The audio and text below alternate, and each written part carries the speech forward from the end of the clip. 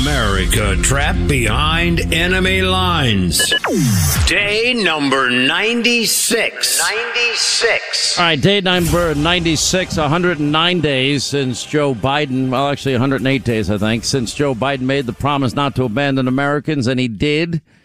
We won't forget them. I met the families last night, two of the families of the 13 of our fellow Americans serving our country. Two of the 13, their families were there. How do you ever recover when all of this was preventable?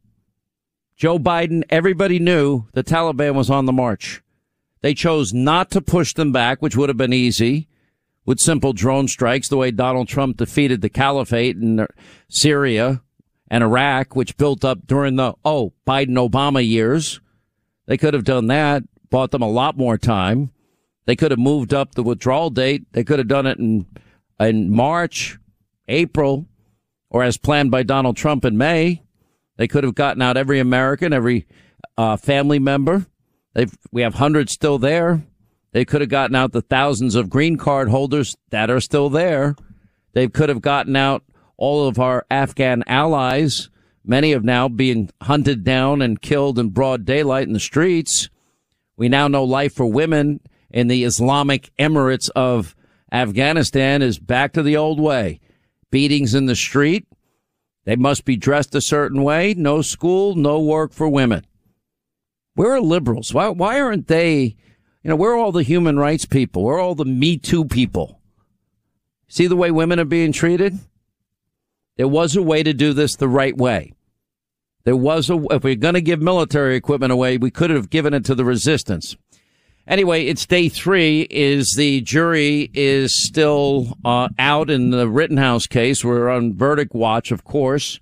800-941-SEAN is our program. As I mentioned at the beginning of the last hour, the Rittenhouse judge is slamming the media for their gross irresponsibility. We went over the 10 debunked heinous lies about Kyle Rittenhouse, written by Miranda Devine. Pretty powerful piece. We have the case of who's responsible.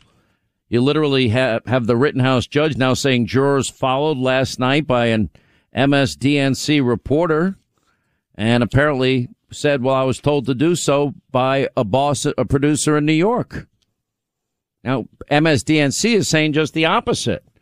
What's really so fascinating about all of this is when you look at this, and Jonathan Turley made a really good point in his column about this, this is extraordinarily dangerous. Extraordinary. Now, last evening, a person identified as James Morrison claimed that he was a producer at NBC News and under the supervision of someone in New York for MSDNC. The police, when they stopped him because he was following in the distance of about a block, this is the bus holding the jurors. The jurors' bus actually has the windows concealed, and he was following in the distance about a block and went through a red light, pulled him over, and inquired of him what was going on, and he gave the information, and he stated he'd been instructed by his supervisor in New York to follow the jury bus. And then he added, I have instructed that no one from NBC News will be permitted in the building. And I agree with what Jonathan Turley's saying. The seriousness of this cannot be overstated.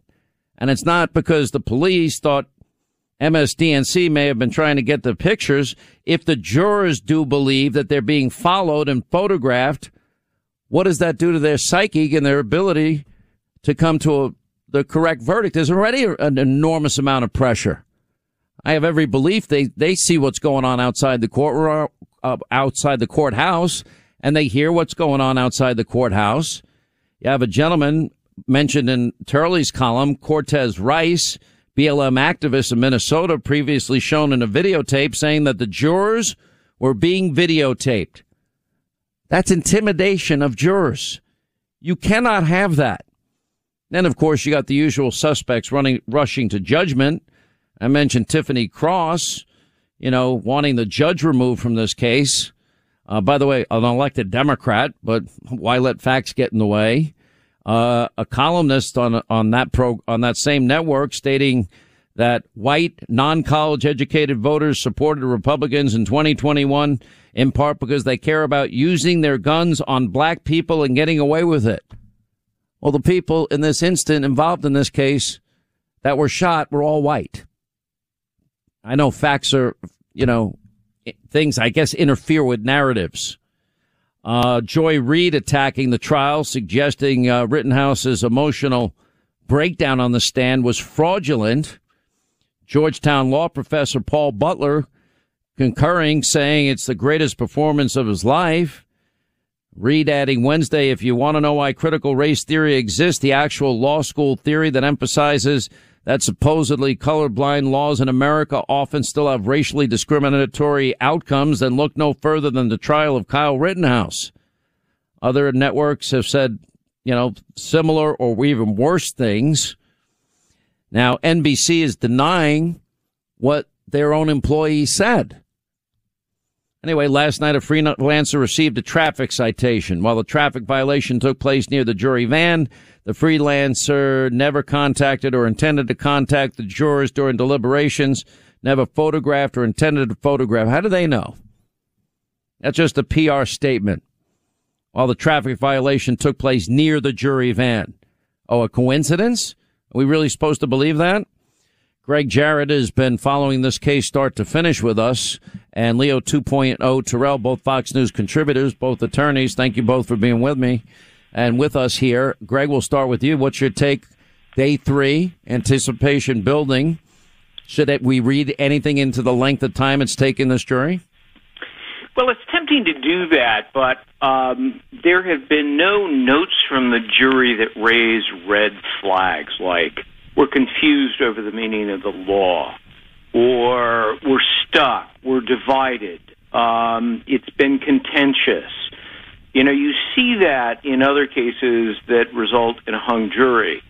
There's no message here that we're hopelessly deadlocked. Instead, the jurors seem to be doing due diligence, reviewing the evidence that's both video and I suspect they're going over witness testimony in their discussions as well. They're being very deliberate. Well, wait a second. What video are we talking about? The high-resolution video that the prosecution had and hid from the defense until 2 days towards the end of the trial. Which video are we talking about here? Why would did the judge tell the jury that was withheld from the defense? No. This was the subject of a motion for a mistrial that the defense was sandbagged, failing to turn over, as the law demands, important video evidence that the prosecution then used to claim, falsely I think, that Rittenhouse provoked the encounters, therefore forfeiting his right to self-defense. Look, they have an obligation to turn over equivalent evidence to the defense in advance. They didn't do it. It's grounds for a mistrial. Let's get your take. Do you read anything into the length of time, Leo 2.0 Terrell? And what about the withholding of the higher resolution video that the prosecution had until the final 2 days? I agree with everything Greg just said. I think that I think the jury is doing their due diligence. There's really 3 mini trials in this particular case because you have 3 alleged victims. And my point is that I think the jury wants to get it right. I think it would be naive for anyone to believe that the jury is not aware of what's going on outside. The judge is aware of what's going on outside. So if they're going to render a verdict, they're going to render it correctly and do their job and go through everything. I do believe that the defense has an ace in the hole because I don't think there's any question about it. I think the prosecution intentionally withheld evidence, and I think if the judge grants a mistrial with prejudice, I think he'll be on solid grounds because there's a constitutional requirement. Greg knows Brady versus Maryland. They had to turn that information over. They had to turn that video over, and they failed to do so. And I believe this prosecution is probably one of the worst for a state government to have this type of bunch of clowns to run a murder case. Prosecution is required to seek justice, not a conviction, Sean. And now, Greg, the judge addressed why he hasn't ruled yet on the issue of mistrials because both the prosecution and the defense have an opportunity to present their case to the judge why it should or should not be declared a mistrial with prejudice, and in this new case without prejudice.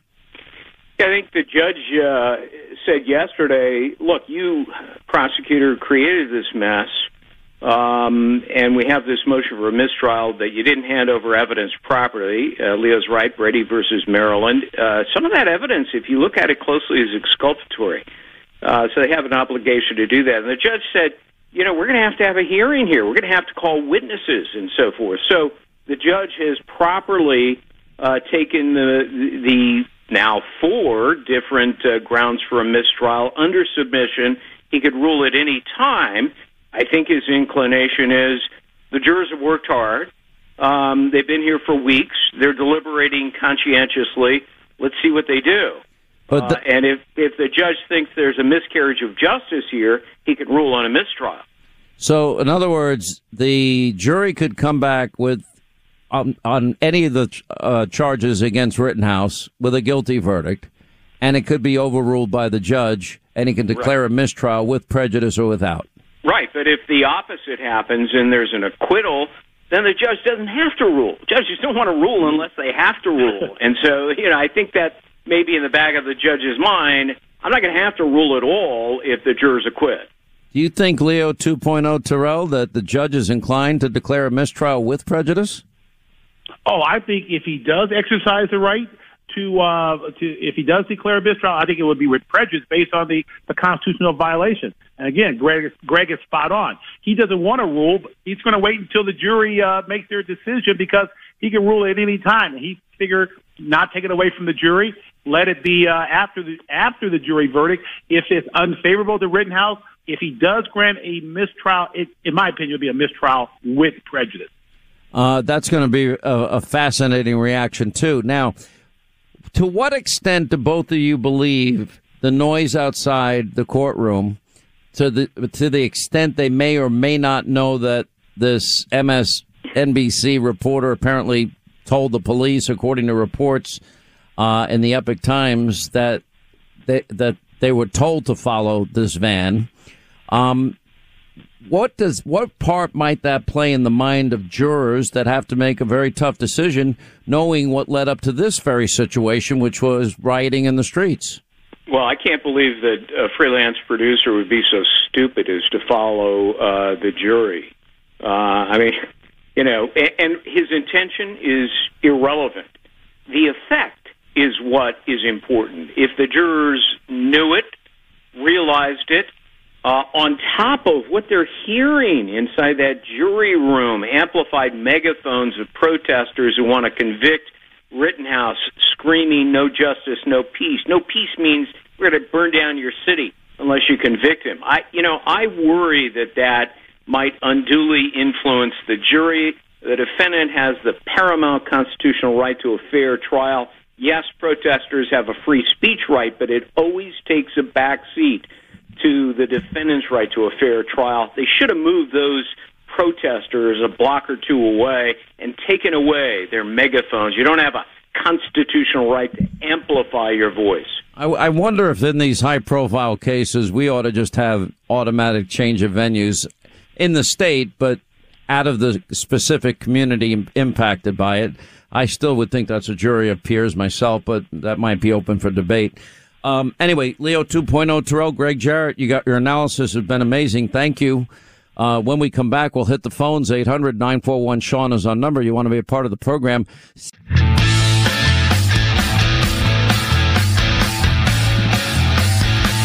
All right, 800-941-SEAN, our number. You want to be a part of the program. Let us say hi to Gerard in Virginia. Gerard, how are you? Hi, Sean. Quick comment. Yes, sir. In the form of a question. It tied in directly with what Greg Jarrett was saying. How is it illegal to conduct electioneering within so many feet of a voting place, but legal to scream threats and intimidation on the steps of a courthouse and not be accused of jury tampering? Listen, you've got to balance freedom of speech rights, which we all support, even speech we don't like, with the ability of a jury not to be intimidated. And, you know, the idea that they have to cover the windows of the van carrying jury members speaks volumes to me about the circumstances they're living on.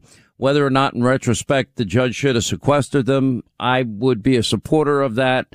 But more importantly, knowing and hearing that, knowing the situation leading up to this, everybody in that courtroom, every juror knows there's going to be consequences with their decision. Maybe that's one of the reasons they're being so deliberative and taking their time. I don't know. But you know what?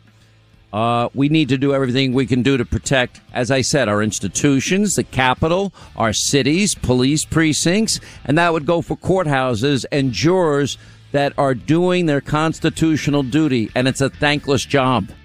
You raise a good point. Appreciate you being with us. More of your calls next, 800-941-SEAN.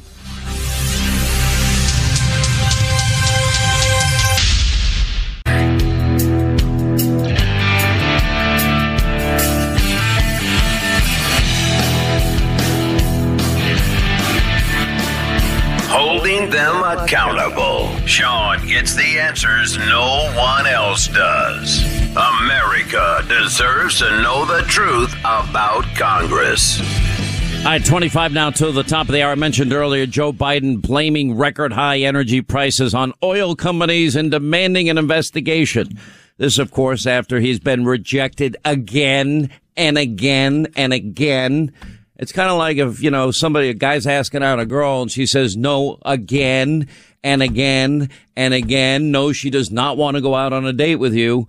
OPEC keeps saying no. They're not going to increase production, Joe. The answer is no. At some point, you got to accept the answer is no and stop being a stalker and begging people and countries that hate our guts. It's pretty unbelievable. Jennifer Granholm, the energy secretary, her answer.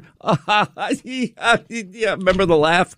Here's what she did. What is the Granholm plan to increase oil production in America?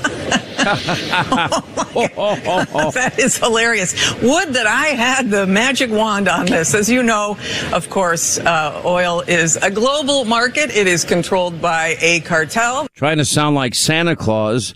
If I had the magic treatment for this, it's a global market and it's controlled by a cartel and it's controlled by OPEC. Here's the problem with that argument. Donald Trump gave us energy independence. You put the policies in place that took that away.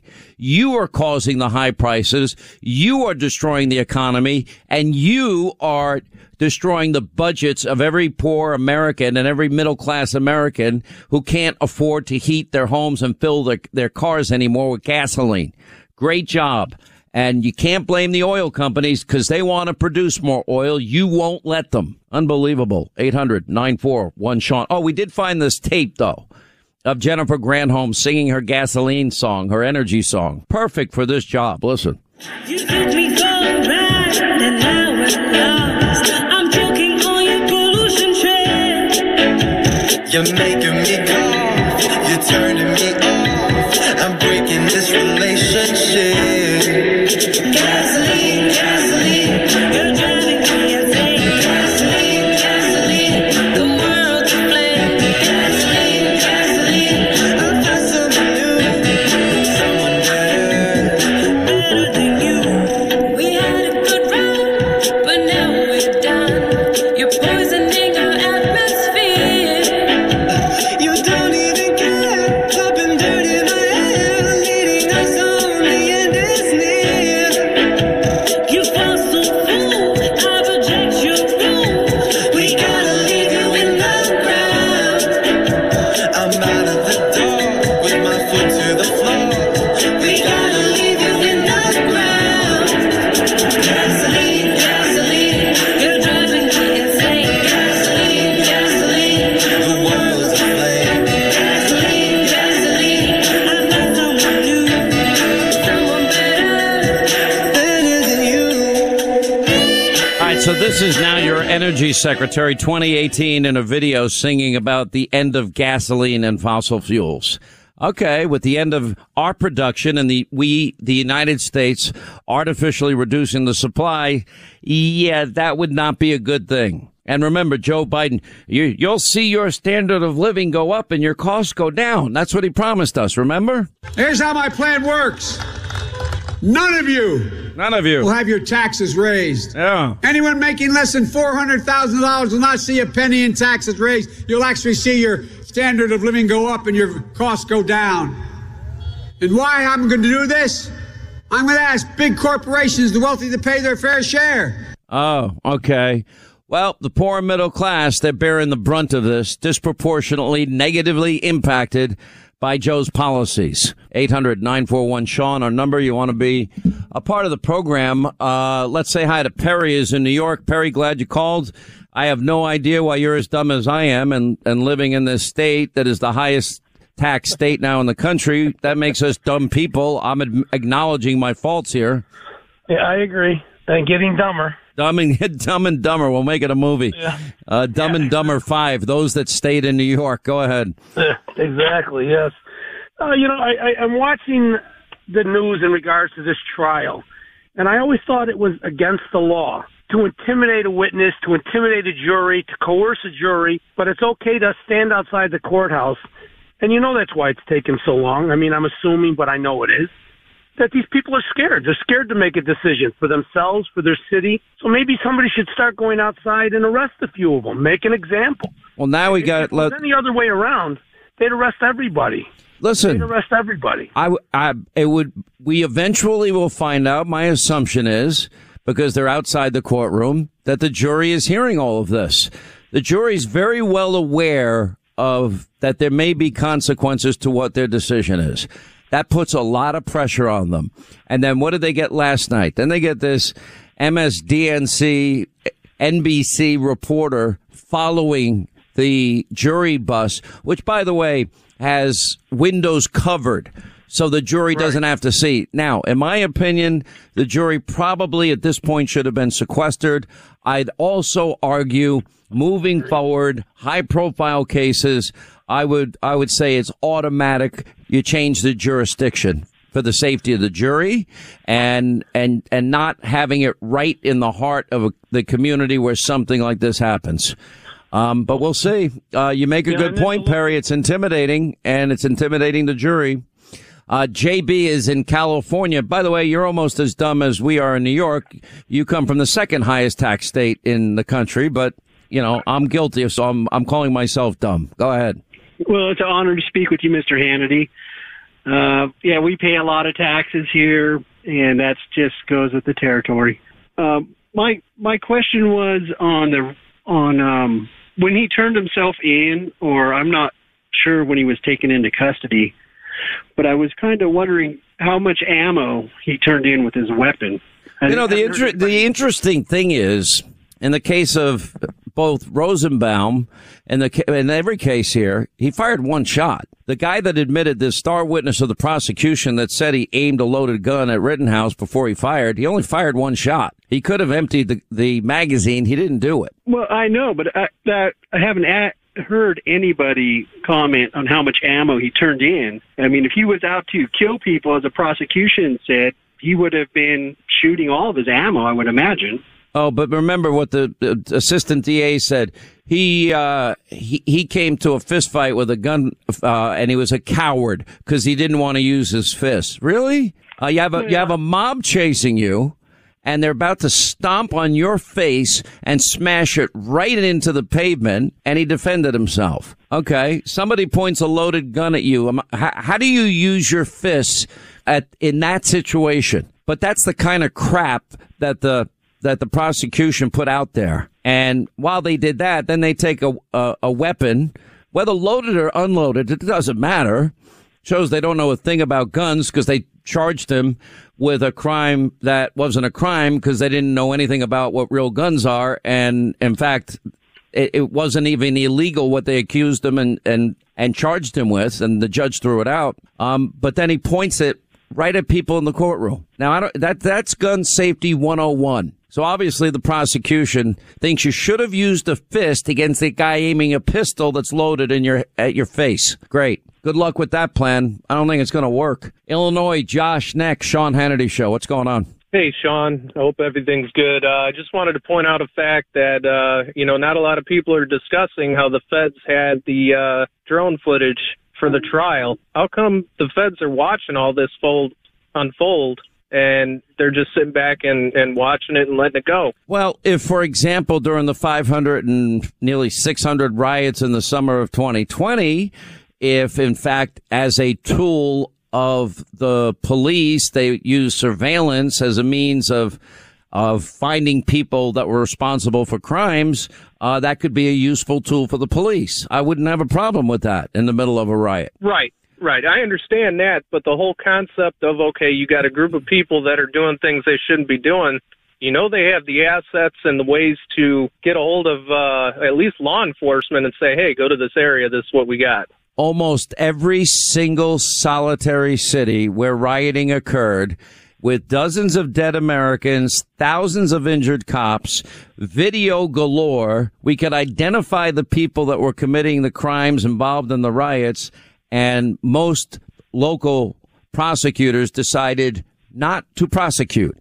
They only prosecute, Democrats only care about one riot. Not, to me, all rioting is wrong. And people that riot, you should be punished. And that means January 6th, as I said. You had no right to go into that Capitol. You had, and people that did, I think some people got caught up in the moment. I think there was some people based on where things were planted ahead of time. There's some group out there, I don't know who they are, that apparently had left it the day before. But more importantly, why did they deny the National Guard that was called up by the White House and called up by the Capitol Police Chief? He requested. Can tell you why? I was in the National Guard for 9 years here in Illinois. Yeah. It has to do with the mayor as well as the governor, because if they got to send the National Guard in, then they look bad. Listen, I in my view, knowing there's that many people marching to the Capitol and tensions are high post-election November 2020. I agree. They should have sent them in. They should have sent them in to protect our institutions. Been trained for this every year. Yeah. And guess what? It would have prevented what happened from happening. You know, it's sad. And just like we could have prevented what happened in Seattle and in Portland and in New York and in Minneapolis and all around the country, Kenosha, if we would use basic law enforcement techniques. Remember, they don't even want police to be able to use tear gas, which has historically been used to disperse crowds. They don't want police to be able to do their job. And now police are afraid to do their job. Because if they do their job, the likelihood of them getting in trouble for doing their job is higher than it's ever been. And you see now that cops have become targets themselves. Those mobs, those rioters in the summer of 2020, they had no problem pelting cops with bricks. You know what it's like to get hit in the head with a brick, a rock, a bottle, a Molotov cocktail? That's why thousands of cops were injured. Where's Liz Cheney's interest in that part? Where's our lectures on the Constitution on that part? Where's our lectures and why isn't she calling for a commission on those riots? Oh, that's right. Her real reason is to purge the party of Donald Trump. And so now she has formed an unholy alliance with the very people that refer to her father as a war criminal and as a murderer and as a liar and a crook. Quick break, right back to the phones, 800-941-SEAN, as we are on Verdict Watch still. WOR.